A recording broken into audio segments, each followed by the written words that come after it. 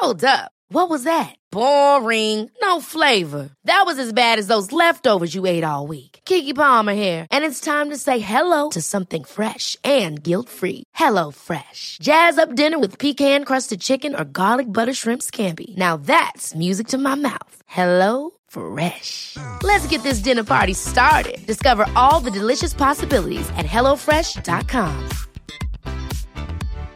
One size fits all seems like a good idea for clothes until you try them on. Same goes for healthcare. That's why United Healthcare offers flexible, budget-friendly coverage for medical, vision, dental, and more. Learn more at uh1.com.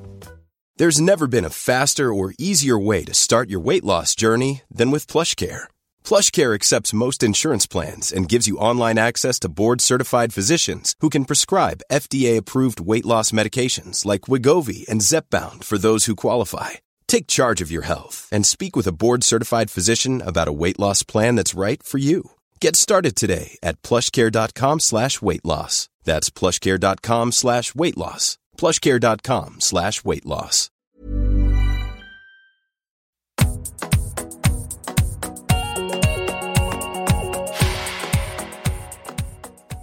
Welcome to the Simply Vegan podcast with me, Holly Johnson, and my co-host, Gabriella Clark. Each week we discuss the latest vegan news, taste test new products, and chat to some of the leading names in veganism. This week's episode of the Simply Vegan podcast is brought to you by Alpro My Cuppa, the new plant-based drink from Alpro, formulated specifically for use in tea. I'm sure many of you can relate when we say it's not the easiest thing to find a plant-based drink that makes the perfect cuppa. At best, they taste a bit different, and at worst, they totally curdle. Well, not anymore. Alpro My Cuppa is the first plant-based product that performs like semi-skimmed in tea, to give you the perfect cuppa without compromise every time. Alpro My Cuppa is available in the chillers at Sainsbury's, Waitrose and Morrison's. Thank you to Alpro and My Cuppa.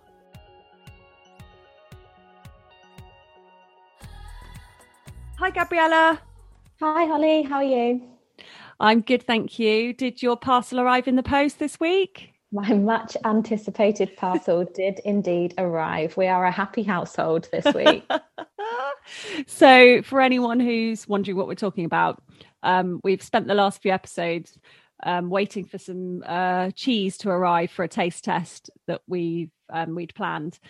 So yes, it came this week, and we can finally share the results with you. So it's from Palace Culture, based in London.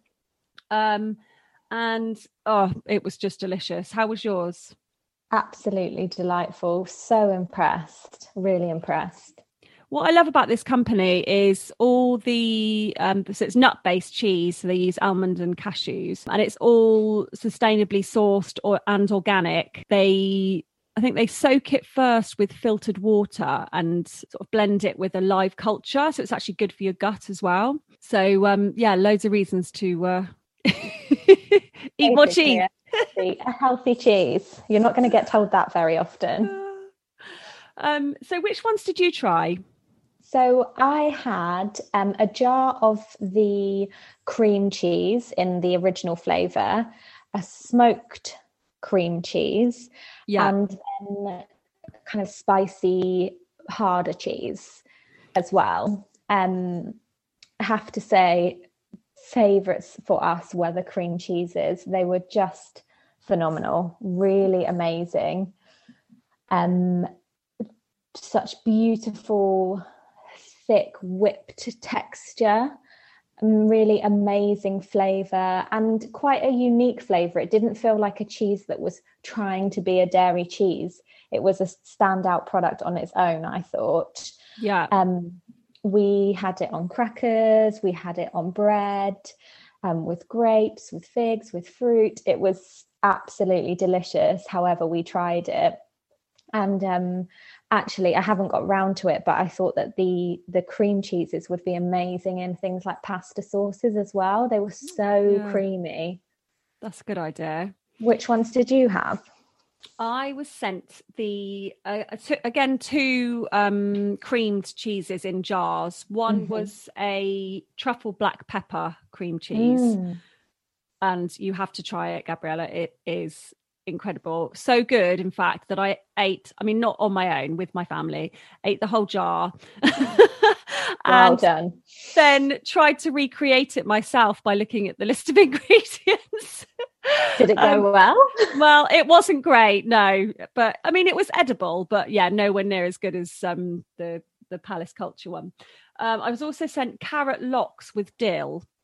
Again, this is in the jar, creamed, and that was just amazing. Tiny little bits of carrot. Wow.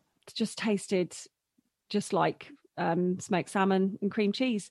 It was delicious. And then the third was the Old West Smoky, which was still a soft cheese, but more sort of like a round cheese that you'd perhaps have on a cheese board. That was lovely. It was really smoky and slightly spicy, a really unusual flavour.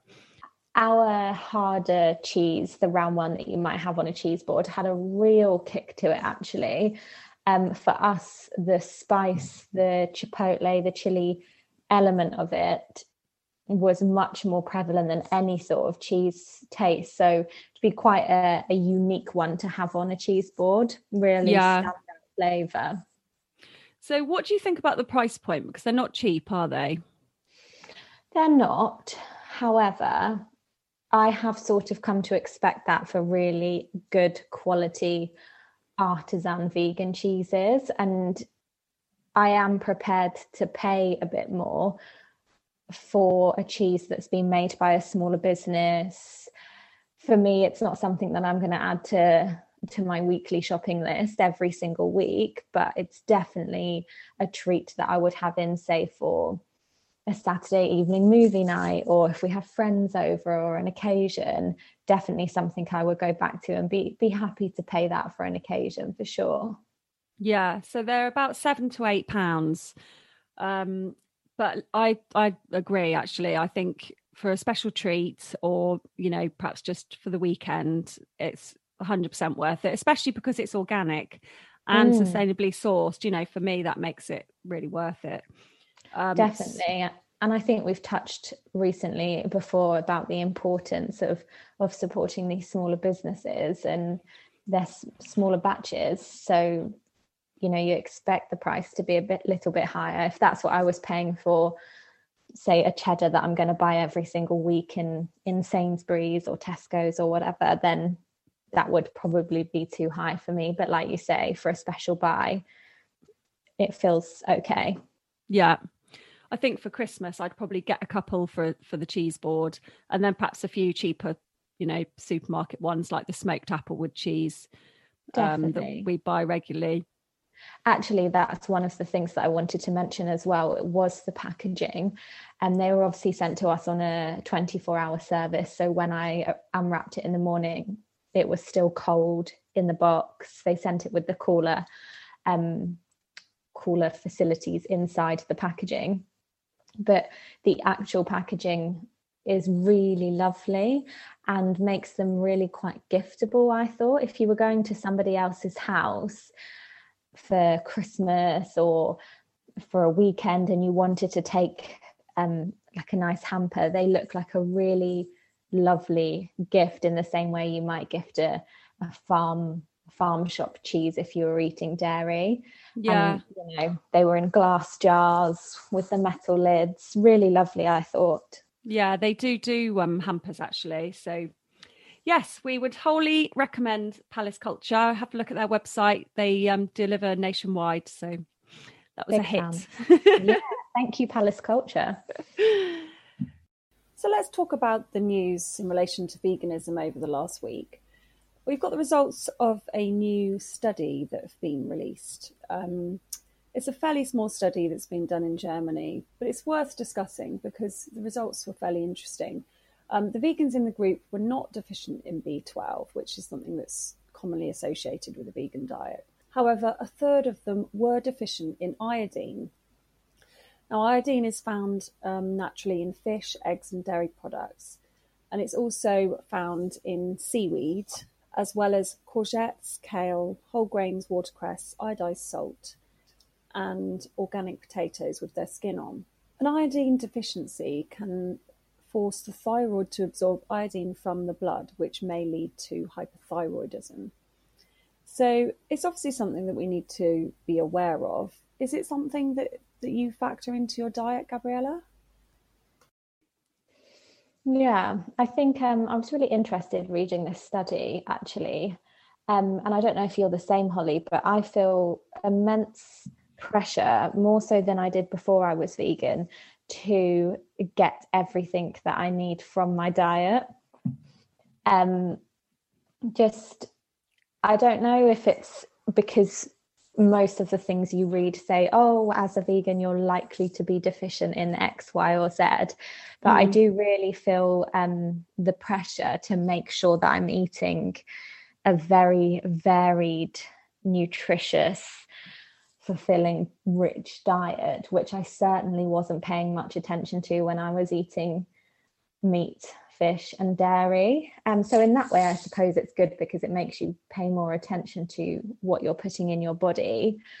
B12 is obviously the big one everyone watches out for. And I recognized in the study that most of the reason why people weren't showing as B12 deficiency is probably an education piece, i.e. most vegans know they're likely to be deficient in B12 and so supplement accordingly. Yeah. So yeah, I feel sometimes a low level fear when I read these new studies, thinking, oh my goodness, what else am I missing out on? So I think it's always good for a reassurance piece, which I know we did, is to do some reading into how you can get those things into your diet. And most of the time you are already eating them. Exactly. I mean, like you said, I was exactly the same actually before I went vegan. I didn't ever, I just tried to eat fruit and veg most days, but I just didn't think about all the individual nutrients. And when you do go vegan, you certainly learn a lot about nutrition, don't you? You need a tiny amount of this, 140 micrograms per day. And a microgram is a millionth of a gram. So it's just a tiny bit that you need. And actually, it can be harmful to have too much. So it's such a complex area, nutrition, isn't it? And you sort of, when you start looking into things and see studies like this, you do start to sort of panic a bit and think, oh no, I need to, especially with me, I have a vegan daughter. So, I worry that I'm not covering all bases. Yeah. I mean, obviously, a supplement kind of ticks the boxes, doesn't it? So the Vegan Society do their own range of supplements that, so then you're sure you're sort of covering everything off. I mean, I do eat seaweed quite regularly. Do you? Yeah, so that's one of the best sources of iodine, isn't it, for a vegan diet? So yeah, I use nori sheets quite often in cooking. I think I've mentioned before that we cook quite a lot of Asian food. Yeah. And so often incorporate those into our diet. One of our favorites is a seaweed and tofu broth or soup. Oh, lovely. With bamboo shoots and carrots in. Really warming and surprisingly hearty dish for this time of year, but just a different flavor. So yeah, we do. How about you? Yeah, I'm the same. I sort of chuck nori into Asian dishes. I make chickpea tuna. So I mash up chickpeas and add garlic, lemon juice, the whizzed up nori sheet, whiz that up in my what's it called? My NutriBullet. And so I have that quite regularly, perhaps with a jacket potato or something like that. How else do I use it? Sometimes I'll use it instead of like a wheat wrap, like a tortilla wrap. I'll use the nori sheet and sort of wrap up perhaps hummus and vegetables for lunch. I did have some Dulse flakes. They were quite good because they're already flaked, so you can just sort of shake it onto top of things. Oh, fabulous. But I guess the problem is that some people don't like the taste. It's quite a fishy taste, isn't it? So, if you sort of don't like fish, perhaps you need to look into one of the other sources. The thing is, you can get iodine from dairy. However, I think it's only present in dairy because farmers give supplements to the animals. So it's not actually a natural source. I was also reading that it can be found in milk because it's used to clean the udders of the cows. Iodine in cow's milk is not a natural component but comes from supplements in the feed and iodine containing disinfectants used to sterilize milking equipment and added to teat dips and udder washes. Oh, it's horrid. Mm. Oh, another Not reason so not to eat dairy. I know. When you're reading these studies, it's quite quick to say where vegans are deficient in something, but not necessarily question the ways there's maybe not so healthy ways you're eating it or consuming it if you're having dairy or meat.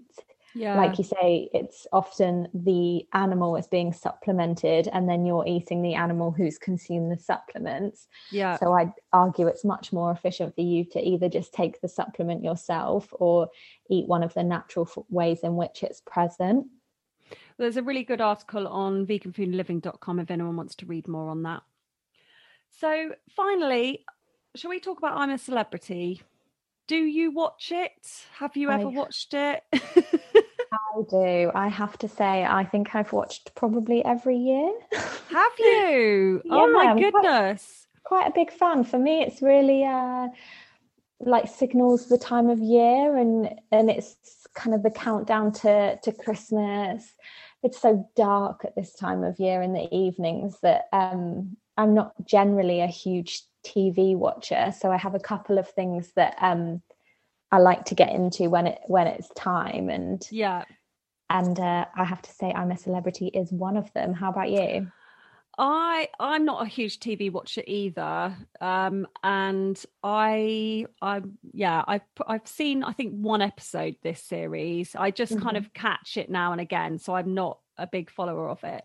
But they have been in the news this week because the RSPCA have called for them to stop using live animals that are coming to harm or becoming stressed because they're in confined spaces. The episode I saw was, I think it was Shane Ritchie and Jordan North. Yes, Jordan North from Radio 1. Yep. And they were in these sort of like coffin like containers with snakes being sort of released inside.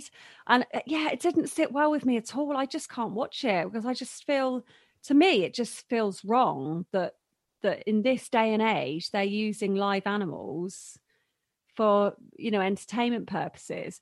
But obviously you watch it every year. So how do you feel about it? I mean, I don't know, again, if I'm a terrible vegan. Quite honestly, I hadn't given it a second thought. Right. I don't know whether because I've watched the show for so many years that I just have come to expect it, and I'm probably mindlessly consuming the show rather than watching it with any sort of intellectual head on, which says more about me, I suppose, than anything else. But I mean, I read the article on it and saw that ITV released a statement, as would have been expected by them, I suppose, that said they worked in Australia very clearly with an animal protection body to make sure that the animal welfare was of a high priority. Of course, there's no getting around the fact that they are being used for entertainment purposes, which, when I sit and think about it, isn't ideal. Raises an interesting point. It's funny because, obviously they're calling for, these live animals not to be used. But then, you kind of, and a lot of people, I think, disagree with it. But then you kind of think about how we're treating animals in, factory farming situations. And, it kind of opens up this whole debate, doesn't it? It's a good one to bring up, and definitely for me, I mean, when I read the headline, I was a bit, oh, for goodness sake, what's this now? But equally, I'm horrified at the idea of factory farming and, you know, a lot of animal welfare practices that are linked to things like the meat and dairy industry. So does that make me a hypocrite? Maybe. So I think, you know, it's worth reading these articles and maybe questioning things that you might not have thought about before. Oh, well, let's wrap it up there. Thank you. And we'll be back same time next week. Next up, I speak to Gemunu de Silva, undercover filmmaker and animal rights activist. Hi, Holly. How are you? Good, thank you. I have to say, I'm a little bit nervous about talking to you today because, as I'm sure many vegans are the same, they sort of passionately care about animals and they're sort of a bit afraid of hearing all the gruesome details of what goes on. Okay, well, I won't go into gruesome details. Not to, actually, because, you know, you don't want to turn your audience off exactly by going into the horrible things that happen on farms and research labs, etc. It's so hard, isn't it? Because you want people to be aware of what actually goes on, but at the same time, I think people like me who are a bit sensitive, might keep me awake at night. So I suppose it's finding a balance, isn't it? So how did you go into veganism? I mean, there's so many various ways of pathways to veganism these days. So, So I've always been a huge animal lover, and I was a vegetarian when I was younger. And then sort of, you know, as a teenager, just sort of went off my radar a little bit.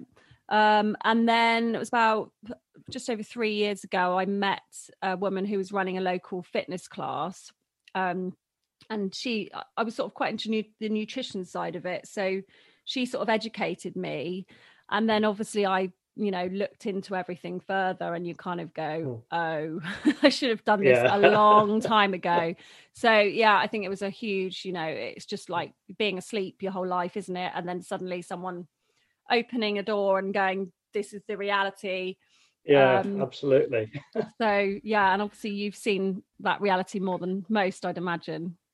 I've seen some horrible things and witnessed some horrible things, but I'm an optimist. You know, I really think, you know, I've been a vegan 32 years now. Oh, wow, that's amazing. And I've kind of seen change in how attitudes to veganism has approached and attitudes to animal rights. You know, back when I first started, it was impossible to get a meal out. It was you kind of thought of as a crank.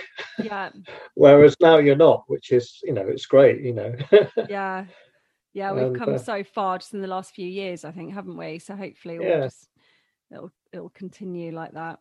And hopefully, you know, that's why I think, you know, part of people seeing, you know, how people become vegans. I read somewhere, I was listening to, God, how many podcasts am I listening to? Somewhere yesterday, that, you know, documentaries are one of the main areas that people have gone into become veganism. And, you know, and that raising awareness. And, so hopefully I've been part of that. Yeah.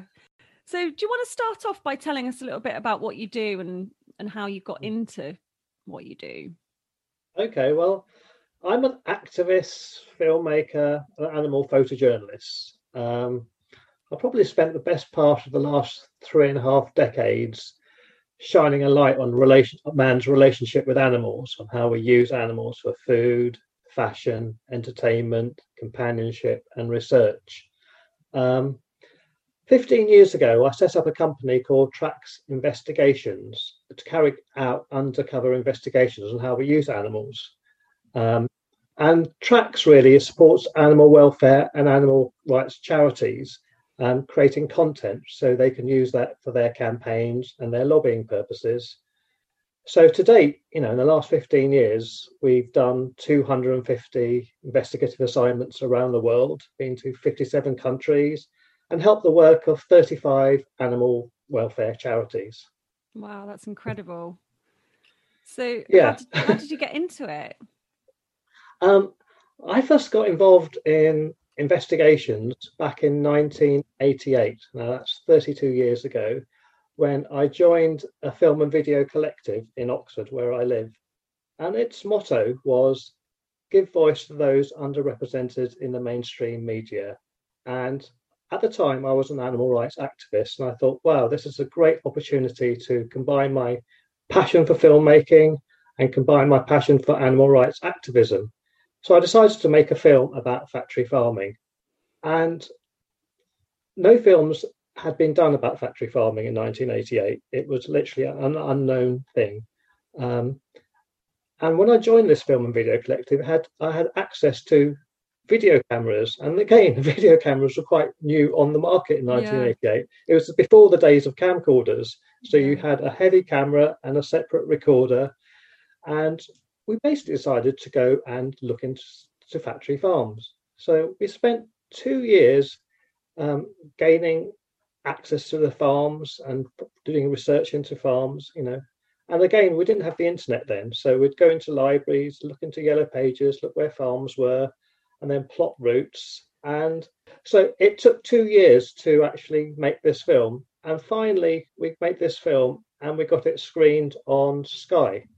And the film was called Meathead. And it was a kind of a surreal drama documentary about factory farming. So we tried to make it upbeat. So we had a couple of pop stars of the day acting in it, and it had a music background. So that's, it was kind of an MTV type program, and it was run by Boy George, actually. Oh, wow. So I went on an interview with Boy George back in 1990 talking about veganism.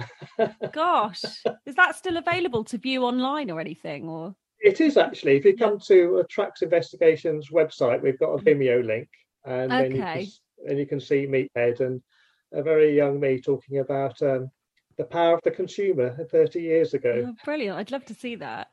Well, he asked this question, which still resonates with me today. He says, don't you think it's the government's responsibility to act and make changes? And I always said, well, it is the government's responsibility to act, but it's also the individual consumer's responsibility. We have got power to create change, by the individual choices that we make in our lives. So, and I still hold by that today, really. We don't have to wait for governments to make legislation. Each individual can make a difference. And as I said then, each individual times millions, times tens thousands, millions actually makes a difference. And exactly.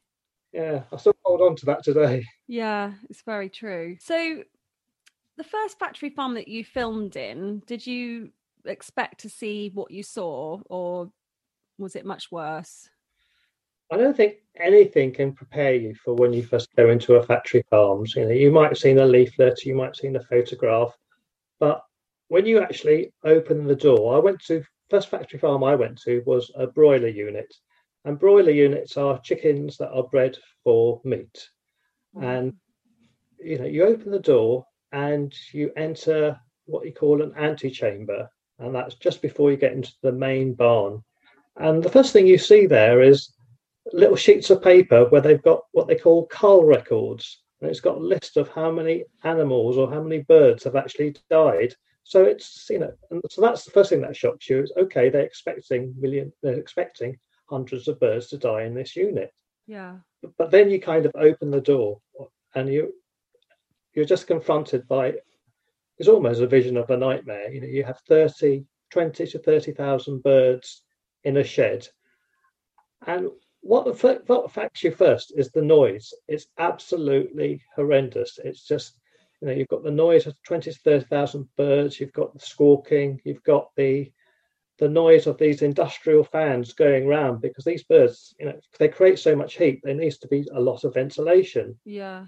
And so it's really noisy. And then it's the smell. It's kind of like all your senses are attacked at the same time. So first it's the noise, and then it's the smell, because you've got 20 to 30,000 birds living in horrendous conditions, basically living on their feces for 6 weeks, and it's it's a build-up of ammonia, and it kind of hits the back of your throat, and it's and then finally you've got this vision, your senses. So you've got your noise, you've got the you've got the smell, and then what you see is absolutely horrific. You're trying to document it, and you're going to factory farms to actually document the conditions of the farm, of the animals within the farms, and so you kind of try and focus on individual birds and see, try and document them. And some of these birds are in pitiful states. With broiler chickens, they've been genetically bred so their legs can't basically hold up their bodies. So you're seeing these crippled birds just trying to walk and just having pain, and then they end up basically falling backwards and then just lying on, as I said, mentioned, on a bed of feces. Basically, it really shocks you, and nothing can kind of prepare you for that. And I mean, each time I go into a factory farm, I actually dread it. It's not something that I enjoy doing. No. It's like I kind of have to build myself up. Okay, I'm there to do a job. I'm there to kind of document these hidden stories, really, of what's behind these, the closed doors of these factory farms. Yeah. So do you go to all, do you cover sort of all kinds of animal factory farms? So pigs and cows and... Yeah, I mean, tracks, we've been to, so we've done 250 assignments, and we've done turkeys, we've been to egg-laying hens, we've been to broiler chickens, we've been done to pigs, we've done cattle, we've done long-distance transport of cattle. So basically any way that we can use animal for food, I think we've actually documented it. Yeah. I mean, before I went vegan, I was one of these people that thought, I don't support factory farming, so I would buy free range eggs or, good quality, in inverted commas, meat for my family. Obviously now I know what I know. I, would never buy any animal products. But I went to rescue some chickens last year. My mum has quite a large garden, and her chickens had sort of got old and died. And she had a bit of space and saw that, some needed rescuing. And it was a local free range farm. So, I thought, they're just going to be running around the barn, the farmyard, and we'll just kind of pick a few up and take them home, and it'll all be lovely. And even that had a shed with, I think it was 6,000 in. There were a couple running around outside, but the rest were inside. And like you say, it's just such a shock to see that many animals in one space. And that's obviously the best kind of place you could get your eggs from. I know free range is quite an interesting area, really, because most of them are kept in barns. Yeah. And even though they've got access to the outside, they tend to stay inside, because if you want to get chickens outside, you've kind of got to replicate their natural jungle homes, because these are like jungle birds. So you need to kind of have trees. And, I know there have been some experimental free range farms which actually grow trees and actually do have a better welfare. But the majority of the free range eggs that you'll buy will be in these barn conditions. And I remember when I first went to one, it was a RSPCA assured freedom foods farm. Yeah. And I thought, this would be good. Yeah, this will be lovely. And it was, I actually thought it would be lovely. Yeah. It would be lovely. And it's of course it's not as horrific as a normal factory farm. It's not as horrific as a broiler unit. But on the other hand, it's still a far away from the rural idyllic scene that you see on the packaging. You've got these birds that are still suffering. And it's I would always say to people, even though I've been a vegan 32 years and advocate, animal rights, sometimes it does take time to, I think free range food has got its place. I think, I think it has got its place. But obviously, there's a journey that people take.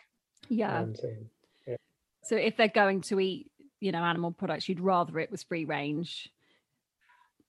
It's quite hard to say that, but yes, obviously I would, because for the animal's sake, obviously I would advocate Yeah. And nowadays it's so easy to eat a plant-based diet, Yeah, and exactly. when I first started 32 years ago being a vegan, getting food in a restaurant was impossible.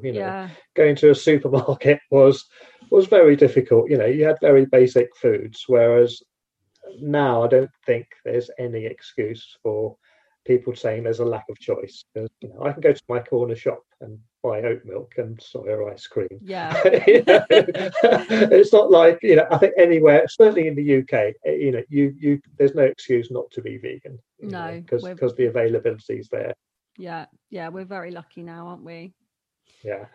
How do you cope with such distressing situations when you go into these factory farms? I mean, that's an interesting question. I try and be professional when I go into a factory farm. I'm there to document the hidden lives of animals. So I kind of try and hide behind the camera, really. I hide behind the camera lens.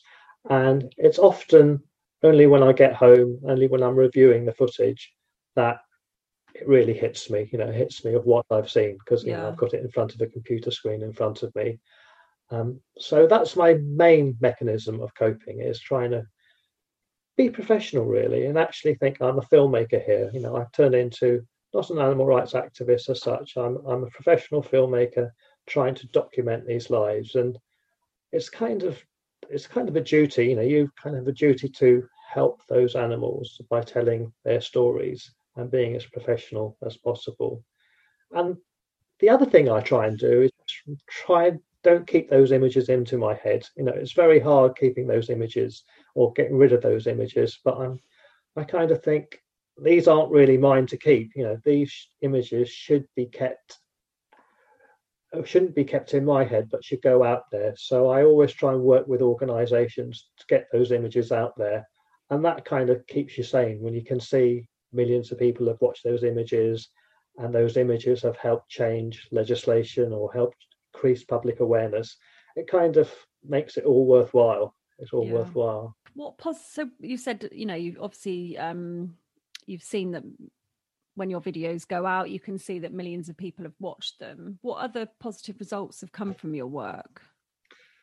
Well, I think investigations can have an impact in two ways, really. One is raising public awareness, and the other way is actually having changes in legislation. And with public awareness, again, I've been proud to been part of the animal welfare, animal rights movement for the last 30 years, which has got images into the public domain. We see a number of organisations doing investigations. We see the number of documentaries out there, and these actually have made an influence to people's choices what they eat. But also, and perhaps more importantly, or equally as importantly, we've actually achieved legislative change. We've actually had laws which have been made as a result of our footage to improve the welfare of animals. I mean, just last year, for example, we did investigations into fur farms in both France and Belgium. And we've been doing these investigations for a number of years, probably about 6 investigations in all over 9 years. And 2 years ago, Belgium decided to, as a result of the investigations and the campaigning by our partner group, to ban fur farms in Belgium. Amazing. And again, France, we've been doing a number of investigations in France, and only last month they announced they were going to close down their last fur farms in France. So when you actually think, it's a long process, and I think that's important to note with investigations. You're not going to get overnight success. You've got to be in it for the long haul, and I have been in it for the long haul, and hopefully continue to be in the long haul. But we've also had very direct effects. We did an investigation again in France last year of 3 ex-circus bears which were kept in these what would be called dungeons, basically, and they were in horrific conditions. We've been tipped off that they were being kept in terrible conditions, and they're kind of performing bears which go out to medieval fairs and in France. But as a result of our footage, we managed to get, within a month of the footage being released, those bears released to a sanctuary. And to know you've actually helped individual lives is absolutely amazing. To know that those bears aren't going to be pasting around in their 6-foot concrete dungeon without any bedding, So it's had a very direct effect as well as legislation effects. But so it has. I mean, there's lots of other examples of legislation. I mean, we did an investigation into long distance transport of calves down from Scotland to mainland Europe last year, and we worked with a partner organisation, and they actually took the Scottish government to court saying these journeys were illegal, and they used our footage as evidence of the illegal nature of these journeys, because basically with long distance transport, animals have to be rested at certain times, and we were kind of proving that it actually couldn't happen within the legislation. Yeah. So we got legislation, so we know now that calves from Scotland aren't going to go in, being transported thousands of miles to mainland Europe to be ending up in veal crates. So yeah, I mean that kind of keeps us going, really, that we've actually created change and keeps us wanting to go on further and carry on this work. Yeah. So what are some of the organisations that you work with? Is it sort of Compassion in World Farming? And yes, I mean, I actually used to work at Compassion in World Farming. I worked at Compassion in World Farming for 7 years, setting up their investigations unit. That was in 1998. Oh, amazing. So, and they're a great organisation because they advocate the welfare of animals. And I certainly, as a vegan, thought they were a great organisation because it helps people, makes people aware of what the realities of factory farming were. So yeah. I've worked for Compassion in World Farming. I also used to work at Cruelty Free International, and that they do work on lab animals. So we've worked for, most of our organisations are European organisations. So we work for organisations called Gaia, One Voice, Animal Protection Organisation, Animals Australia, Animals International, Born Free Foundation. Yeah. So we've worked for 35 international NGOs, including Greenpeace, and it's the whole, most of the main animal organisations that you see we work for. Yeah.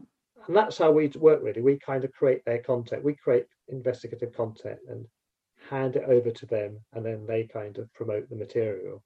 So we kind of specialize in doing the investigations. We're not really campaigners or lobbyists. We like to think we do the investigations and they can get the footage out there. Yeah, as part of the team, really. So is it undercover work? There's a number of ways we do our work. I mean, one of the ways we get into factory farms is using trespass. So that's kind of, and in the UK, trespass is not a criminal activity. You might get sued by the farmer, in a county court, but it's not a criminal activity. So we don't break any. It's not breaking an entry because we don't break or damage anything to get in there. We go through open doors. So a lot of our footage is obtained, under the cover of darkness. But sometimes, we've been to the United States, for example, and they've got these what they call ag-gag laws, which make distribution or obtaining footage via trespass difficult. So we have to kind of think of new ways to actually get this footage. So when we asked by an American organisation to get footage of chickens, we pretended we were going to be buying these factory farms. So a couple of us went in as investors, and we spent 2 weeks going around a variety of factory farms, getting estate agents showing us around these factory farms, and that was an incredible insight into the industry, actually. So not only did we see inside the sheds and conditions of the animals, but actually got an insight into the industry and how it worked, and that was almost as revealing as anything else. So, but there's other ways we actually get into farms. Get into our work is to go undercover. It's to basically have fake companies. So we'll have fake websites, and we'd approach people with it's kind of investigative journalism techniques, really. It's what you call the classic sting in a newspaper journal. So you'd actually set up a company. For example, we were involved in looking at the puppy smuggling trade of young puppies, the illegal puppy smuggling trade of young puppies from Eastern Europe to the UK. And we set up a fake website of a puppy website, basically. And we were approaching these dodgy dealers to supply us with puppies, really. So, we had to think of ingenious ways to actually get this footage. And so it's undercover, sometimes undercover of the darkness, or undercover of a kind of subterfuge, really. Yeah. And has COVID affected your ability to because obviously you haven't been able to travel so much, I'm guessing? Yeah, I mean, COVID has a dramatic impact on our work this year, because I would say 90 to 95% of our work was or is based abroad, right, and not in the UK. So we had a small window of opportunity that we managed to do 2 or 3 projects in August and September. And again, those projects had great impact. For example, we did a project on fur farming in France. We did a project on rabbit Angora wool, and that's there's so many facets. For example, I mean, that's for vegans.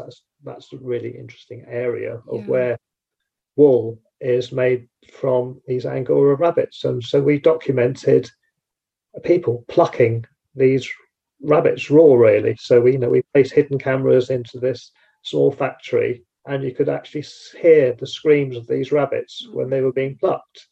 And so COVID has affected it. We did another investigation in Belgium, which was actually released yesterday on animal markets. Okay. And that's got incredible coverage in the Belgian media. So I mean, normally, I think in 2019, I think we did 15 projects. So this year we've done probably about 4 or 5. So it has affected us. So, but one of the benefits of that is I've had a chance to try and promote Tracks a bit and let people know a bit more about Tracks, because I've kind of decided it's now time to tell the world a bit more about our work and hopefully get people more engaged in our work. Yeah. So, I mean, that leads me on to my next question nicely, actually. I was going to ask how listeners, who are passionate about helping animals, how can they support the work that you do or get involved? Or I think, well, first of all, we've got our website, which is www.tracksinvestigations.org. There is a donate button if people want to actually donate financially. Yeah. But perhaps more importantly is kind of engaging with us on our social media, because that's something we've been developing this year. So that's Twitter and Instagram, which is @TracksEcoSpooks. Or, I mean, if any of your listeners actually have got expertise in social media and want to help Tracks in any way, that would be absolutely wonderful, because we're very new to it, and it's something that we're exploring. And if I'm honest, it's something that we haven't got too much expertise in, and we like to think we've got expertise in investigations, but social media isn't really our bag, and it's something that we're learning about, and something that is important. I'm kind of realizing it's important, because that's where so many people get their information these days. So, it's very true. And it's I mean, social media is changing all the time as well, isn't it? So even someone who is used to using it, I think, has to constantly sort of keep abreast of all the changes. Absolutely. I mean, that's one of the beauty of Tracks. Generally, we have in the past worked with organisations who have got social media teams, have got lobbying teams, have got campaigning teams. But that's an area that we want to develop into within next year, is actually do our own investigations, because we think there's so many subjects that we'd like to do, and we're getting tip-offs, and sometimes we get a bit frustrated that we can't do that project, and that is certainly an area that we're looking into doing our own investigations. Yeah. Okay. So what gives you hope for the future? I think I've been involved in the animal rights movement for 30 years, and I've really seen it moved into the mainstream. 30 years ago, I was kind of seen as a bit of a crank. Animal rights activists were either hippies or punks or cranks, basically. And now I've seen, it move into the mainstream. I think it's not just campaigners that are involved in animal rights at the moment. I've seen, there's animal rights issues are being championed by scientists, educators, chefs. I mean, it's amazing that chefs are getting involved with talking about animal rights issues. Yeah. There's lawyers, entrepreneurs, innovators. I mean, for innovators like the people behind this Clean Meat and Beyond Burger, that's very much part of activism. I really see that's an amazing part of activism, which is actually changing people's perceptions and helping people's choices, of what they eat. You did your interview, for example, with Derek Sarno, which I think he's an amazing guy who's provided all these plant-based ranges in Tesco's. The fact that I can go into Tesco's and I can go into any supermarket and get a whole range of plant-based meals, that what gives me hope. I think there's a growing movement, and especially in the last 3 years, the movement's it's just mushroomed, for want of a better word. Very apt when talking about Derek. Exactly. And I just love the fact that you have so much choice these days, and it's not a difficult option to become vegan. When I became vegan 32 years ago, I mean, God, the food was terrible. The vegan food was terrible. They had this thing called V's, which was a horrible cheese. You had the TVP, textured vegetable protein chunks, which was kind of a horrible meat substitute. It was kind of a chore. It was a chore, but it's not a chore now. So there really is no excuse. And there's no excuse not to go vegan now. And I'm heartened there's this whole new generation of conscious consumers who are actually thinking about what they're eating. And that's what's given me hope, because I'm an optimist, really, and I have seen change in the last 30 years. I have seen a change where it's, and I've seen legislative change, and I've seen public awareness change. So I think there's great hope.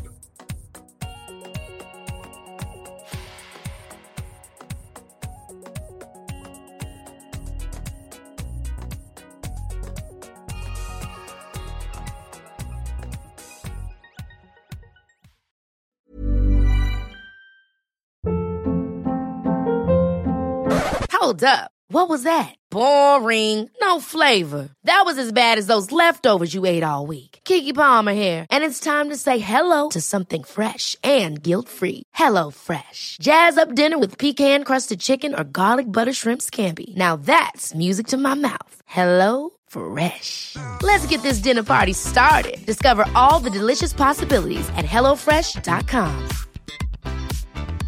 Even when we're on a budget, we still deserve nice things.